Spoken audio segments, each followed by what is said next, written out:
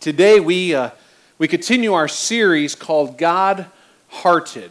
The first two messages we heard came from Devin Oddie. And now I got to tell you, the other day I was corrected on how to say his name.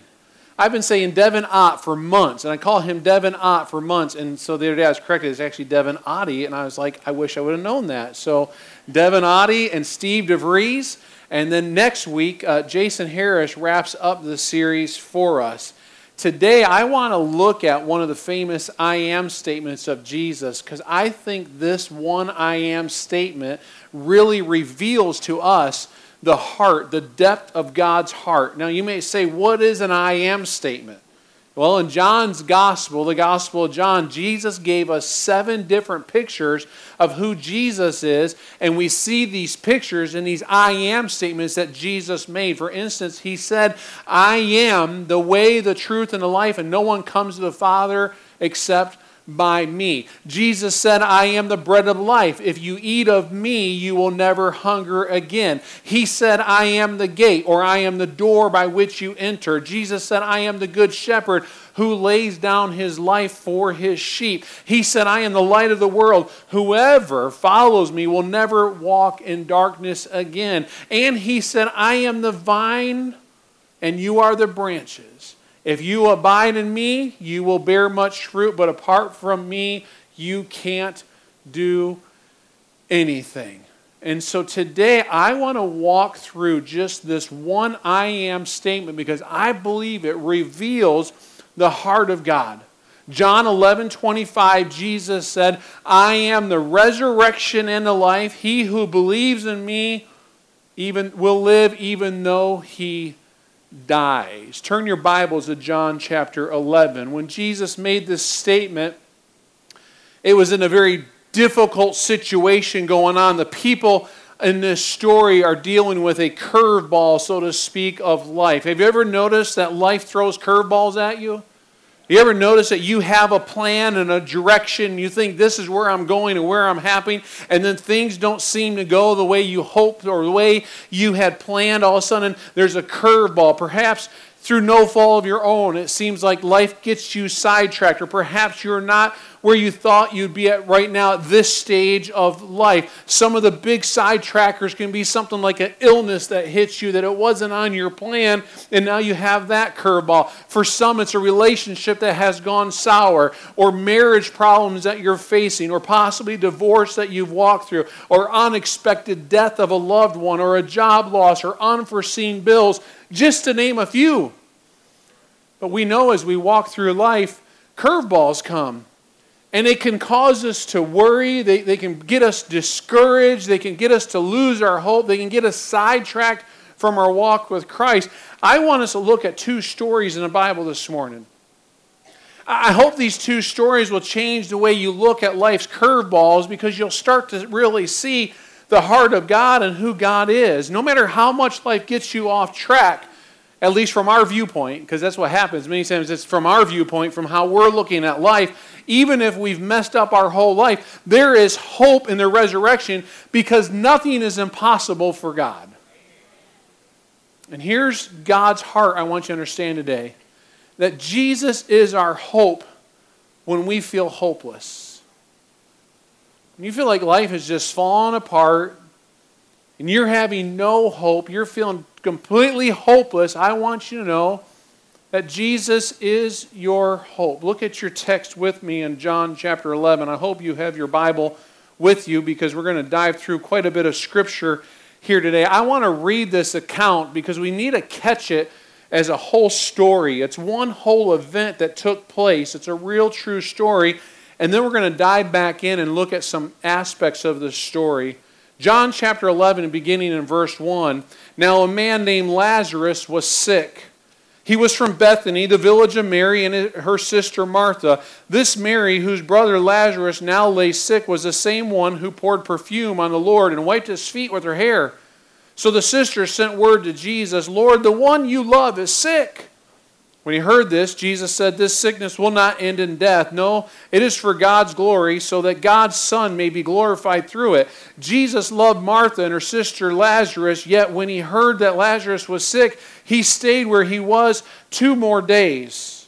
Then he said to his disciples, let us go back to Judea. But Rabbi, they said, a short while ago the Jews tried to stone you, and yet you're going back there. And so he's like, I'm going to go back to the place I just came from. Jump down to verse 11. After he had said this, he went on to tell them, our friend Lazarus has fallen asleep, but I'm going there to wake him up. His disciples replied, Lord, if he sleeps, he will get better. Jesus had been speaking of his death, but his disciples thought he meant natural sleep. So then he told them plainly, Lazarus is dead. And for your sake, I'm glad I was not there so that you may believe, but let us go to him. On his arrival, Jesus found that Lazarus had already been in the tomb for 4 days. Bethany was less than 2 miles from Jerusalem, and many Jews had come to Martha and Mary to comfort in their loss of their brother. Lord, Martha said to Jesus, if you had been here, my brother would have not died. But I know that even now God will give you whatever you ask. Jesus said to her, your brother will rise again. And Martha answered, I know he'll rise again in a resurrection on the last day.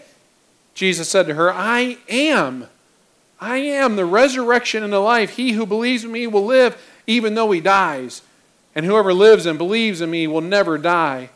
Do you believe this? Yes, Lord, she told him. I believe that you are the Christ, the Son of God, who was to come into the world. When Mary reached that place where Jesus was and saw him, she fell at his feet and said, Lord, if you had been here, my brother would have not died. When Jesus saw her weeping, and the Jews who had come along with her also weeping, he was deeply moved in spirit and troubled. Where have you laid him? He asked. Come and see, Lord, they replied. And Jesus wept. And then Jesus said, see how he loved him. Jesus, once more deeply moved, came to the tomb. It was a cave with a stone laid across the entrance. Take away the stone, he said. But Lord, said Martha, the sister of the dead man, by this time there is a bad odor, for he has been there for 4 days. Then Jesus said, did I not tell you that if you believe, you would see the glory of God?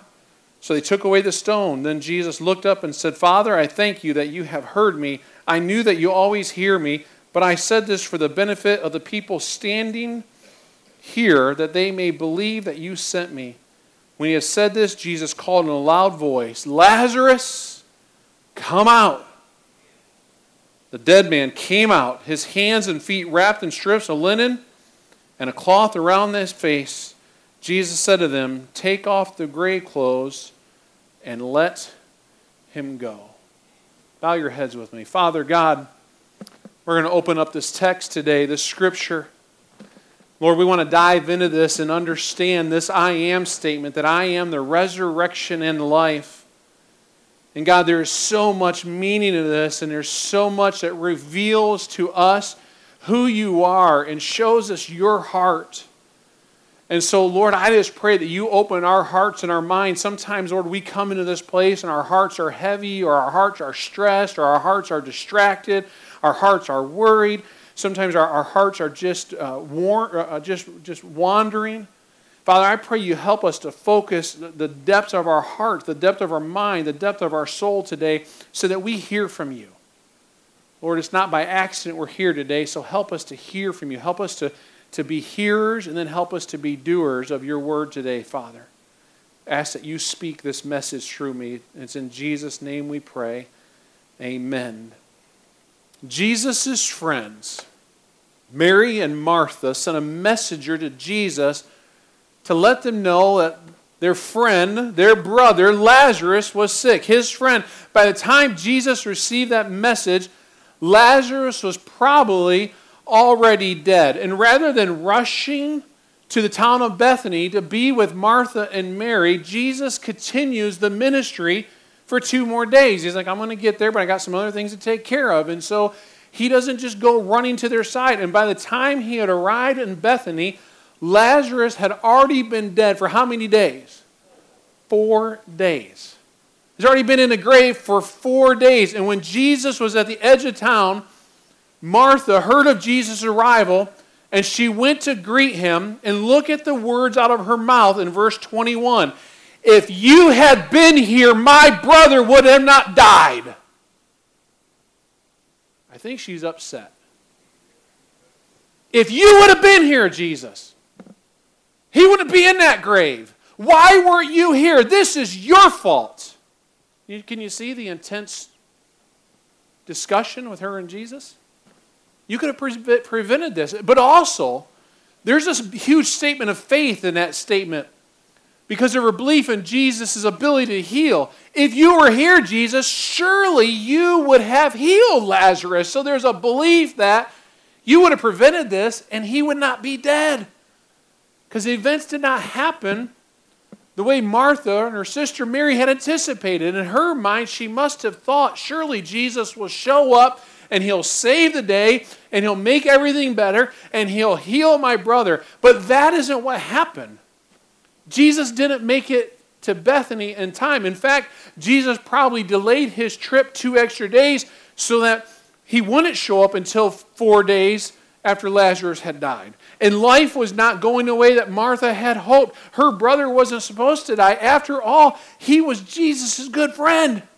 How could Jesus allow something like this to happen to a friend? And even her expectations of Jesus were shattered because Jesus did not do what Martha thought he should do.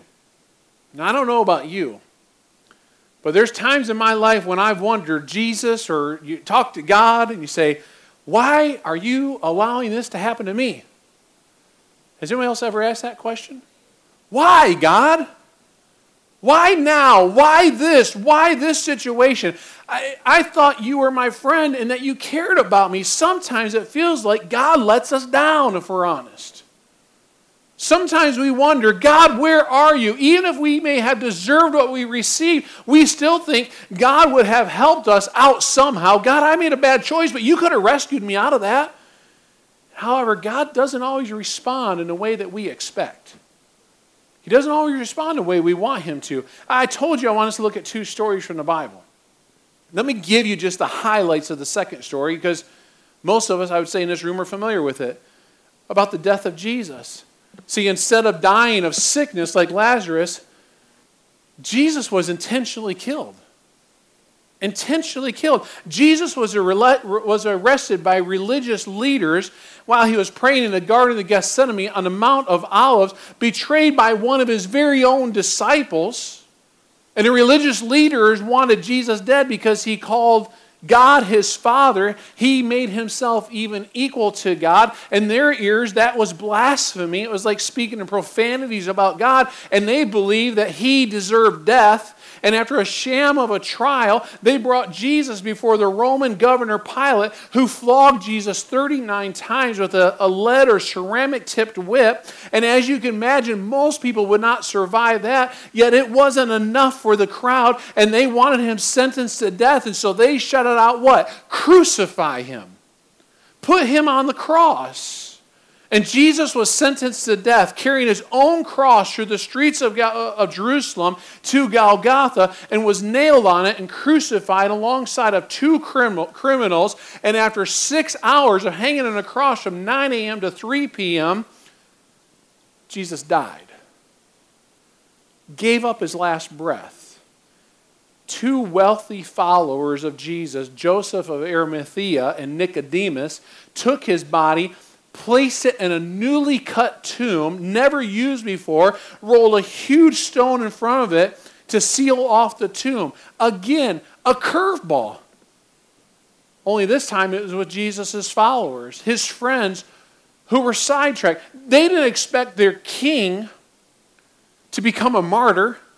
They didn't expect their king who was going to rescue them to give his life. Events didn't go as they had planned. Jesus was supposed to become king. He was supposed to be the Messiah, the Son of God. He wasn't supposed to die, and their lives were sidetracked because some things changed. I'm sure they were wondering, what are you doing now? God, what is going on? In both situations, life was not going as they had planned. From their viewpoint at that time, it seemed as though God's plan had failed, that God has just let them go, that the plan had been derailed. And fortunately, we know neither of these stories end with it being derailed. In both cases, Jesus did something that was incredible, that no one expected. They didn't see it coming. Jesus brought hope that God had planned something better for their life. And God's plan was not sidetracked at all. God was going to use the situation to reveal his glory. In the movie, The Passion of the Christ, came out several years ago, there's a scene where Jesus is carrying the cross on Golgotha, Calvary, to Via Dolorosa. Jesus stumbles and his mother Mary comes before him and holds him. And they do a flashback of his childhood when Mary picked him up after he had fallen. And he says to his mother, I make all things new. Now that event's not recorded in the Bible, but the words he said are true. Jesus brings hope in the bleakest of situation because he makes all things new. See, in the first story, Jesus said to Martha, your brother's going to rise again. Almost kind of like, Martha, calm down. Take a chill pill. Going to rise again. Jesus did not see Lazarus' death as God's derailed plan. Rather, Jesus knew that God had a better plan all along because there was hope. Unfortunately, Martha misunderstood what Jesus was saying. She thought Jesus was saying one of those comforting things to people, like at a funeral when you can say, now we can rejoice because we know that they're with the Lord now. We know it's going to be okay. This person is now with Christ. We've all, if you've been at a funeral of a loved one who's a Christian, you've heard words like that. What Jesus meant was, your brother will rise today. She wasn't grasping that. We know Martha misunderstood Jesus because she replied, I know he'll rise again in the resurrection on the last day. And Martha believed Lazarus would rise again on the day of the resurrection, but she had no clue that Jesus meant that he would see the glory of God on that exact day. That life was going to come back into his body. Verse 25, chapter 11, Jesus said to her, I am the resurrection.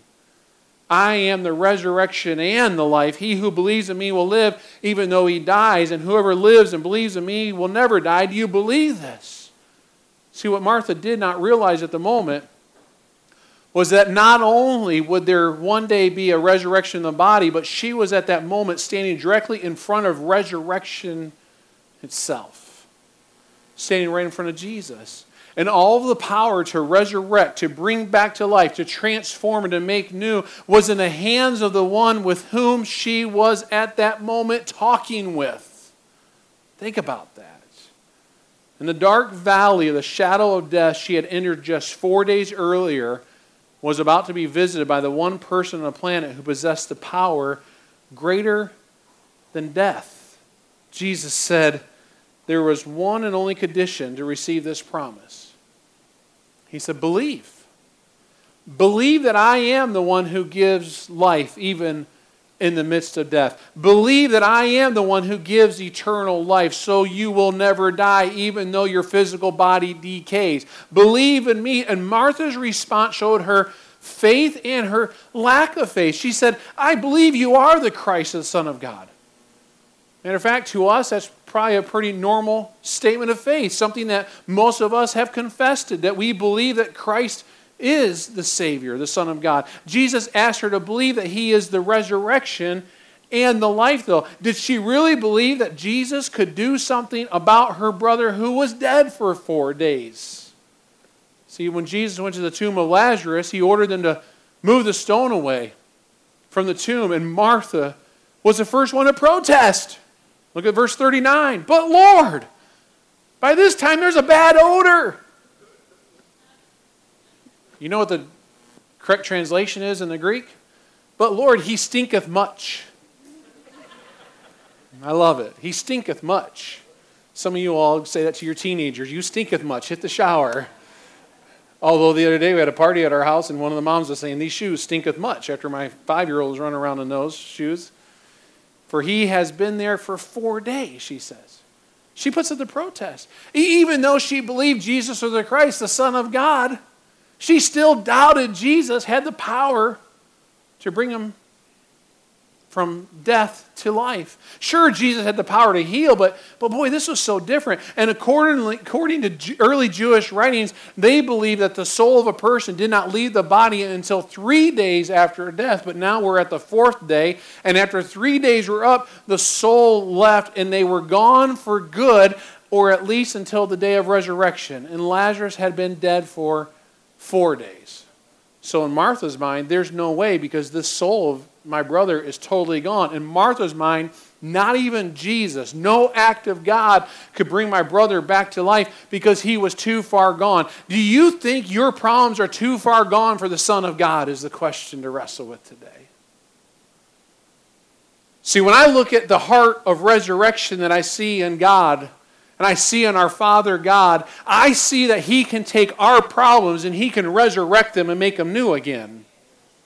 And that no problem is too far gone. Do you think the curveball in your life is beyond Jesus' ability? Whether it's a busted relationship, a marriage that's gone, or a child that's too far gone. Is it too far gone for God to resurrect it again? A job? Your health? Do you think you're too far gone for Jesus to bring back from the dead? Not literally, of course, but bring back from the dead what's happening inside of your life? Do you think He can make it new again? See, maybe you think you've messed up your life too much. Maybe you look at your life and you go, man, my past is so dirty, or my stupid mistakes I made this week, or my sin is so full of this. And you start thinking, there's no way God can do something with me. Stop and look at the life of Lazarus. He stinketh much. And some of us, because of our own choices, sometimes we stinketh much. Sometimes because of choices that are not ours, we stinketh much. Sometimes because of stuff that has happened outside of our control, we still stinketh much. But I want you to know today, the heart of God is He wants to resurrect you again. He wants to take what seems like a hopeless situation and give you hope. He wants to make it new again. Look at verse 40. Jesus says, did I not tell you that if you believe, you would see the glory of God? Jesus was saying, if you believe I am the resurrection and the life, you will move this stone away from the tomb and you will witness the power of the glory of God. You allow me to do my thing in your brother's life. I love what happens next. They move the stone. That's an act of faith, and Jesus cries out in a loud voice, Lazarus, come out! It wasn't just, hey, Lazarus, come on out of the grave. It wasn't that. He had been dead for 4 days. And He speaks loudly, Lazarus, come on out of this grave, Lazarus. And by raising Lazarus from the dead, Jesus proves that nothing is impossible. Not even death is impossible to overcome because He is the resurrection and the life. And Lazarus, after 4 days wrapped up in funeral clothes, he emerges from the tomb full of health. Can you imagine the stories that Lazarus has to share? You know you have stories to share, though? If you believe He is the resurrection and the life and you see that He has done work in your life, you have stories to tell. That's a testimony. You can say, I once was this. This was my life, but now God has done this. I would love to hear your story. We'd love to have your story shared here in our church of how God has redeemed and restored. John's gospel tells us that Jesus is even the author of life. He helped God the Father create the world in the beginning. He helped create you. John 1:4 tells us that in Him, that's Jesus, in Him is life. It should not surprise us that nothing is impossible for Him. Nothing. On a Sunday morning almost 2,000 years ago, Mary Magdalene and Simon Peter and John went to the tomb of Jesus and they discovered it was empty. Jesus' body was gone. The only things left behind were the burial clothes, which were neatly wrapped where Jesus had laid them. Not even death could contain Him. On that day when Jesus rose from the tomb, it was like an exclamation point on Jesus' statement to Martha that I am the resurrection and the life.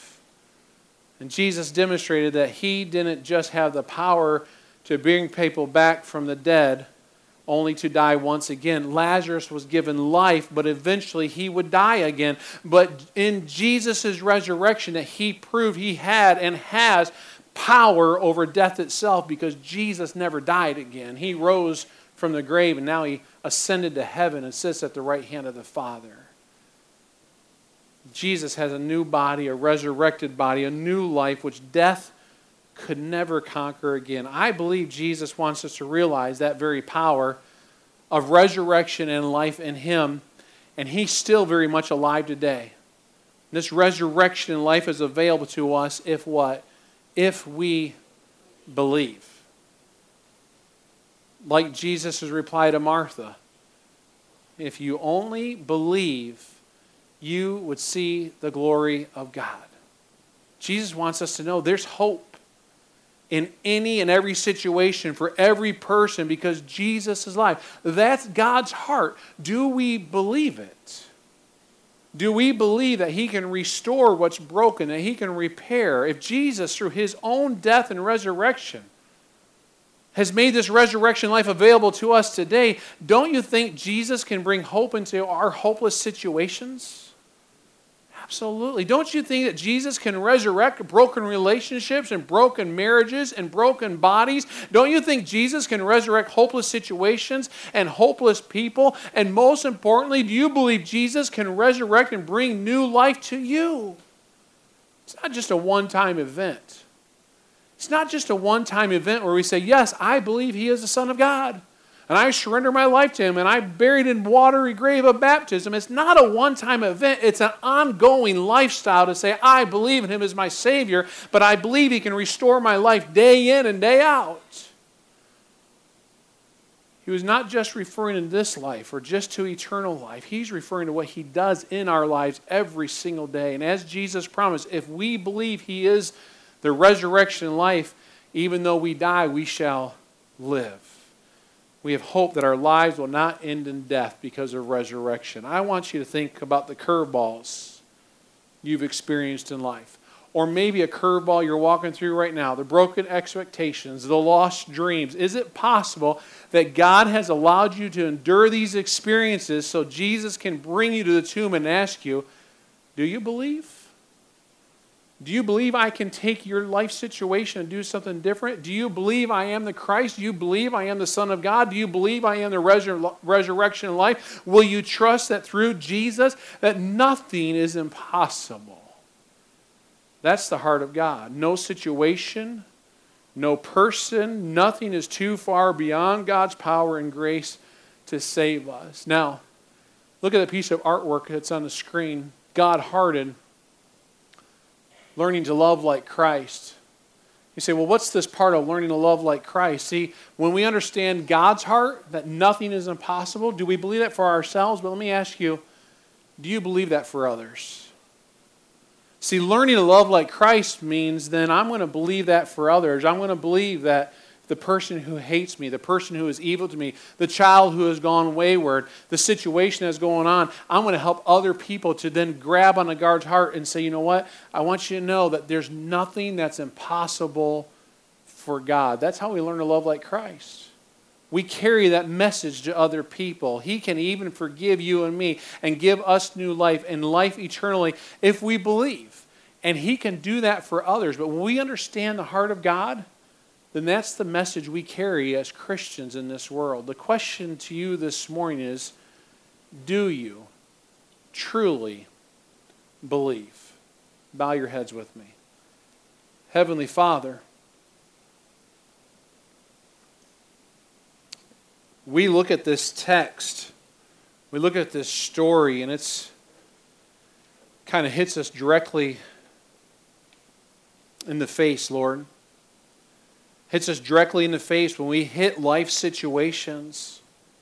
Are we going to doubt? Are we going to have a lack of faith? Are we really going to believe that nothing is impossible for God? And God, we look at this account with Lazarus and Jesus bringing him back to life.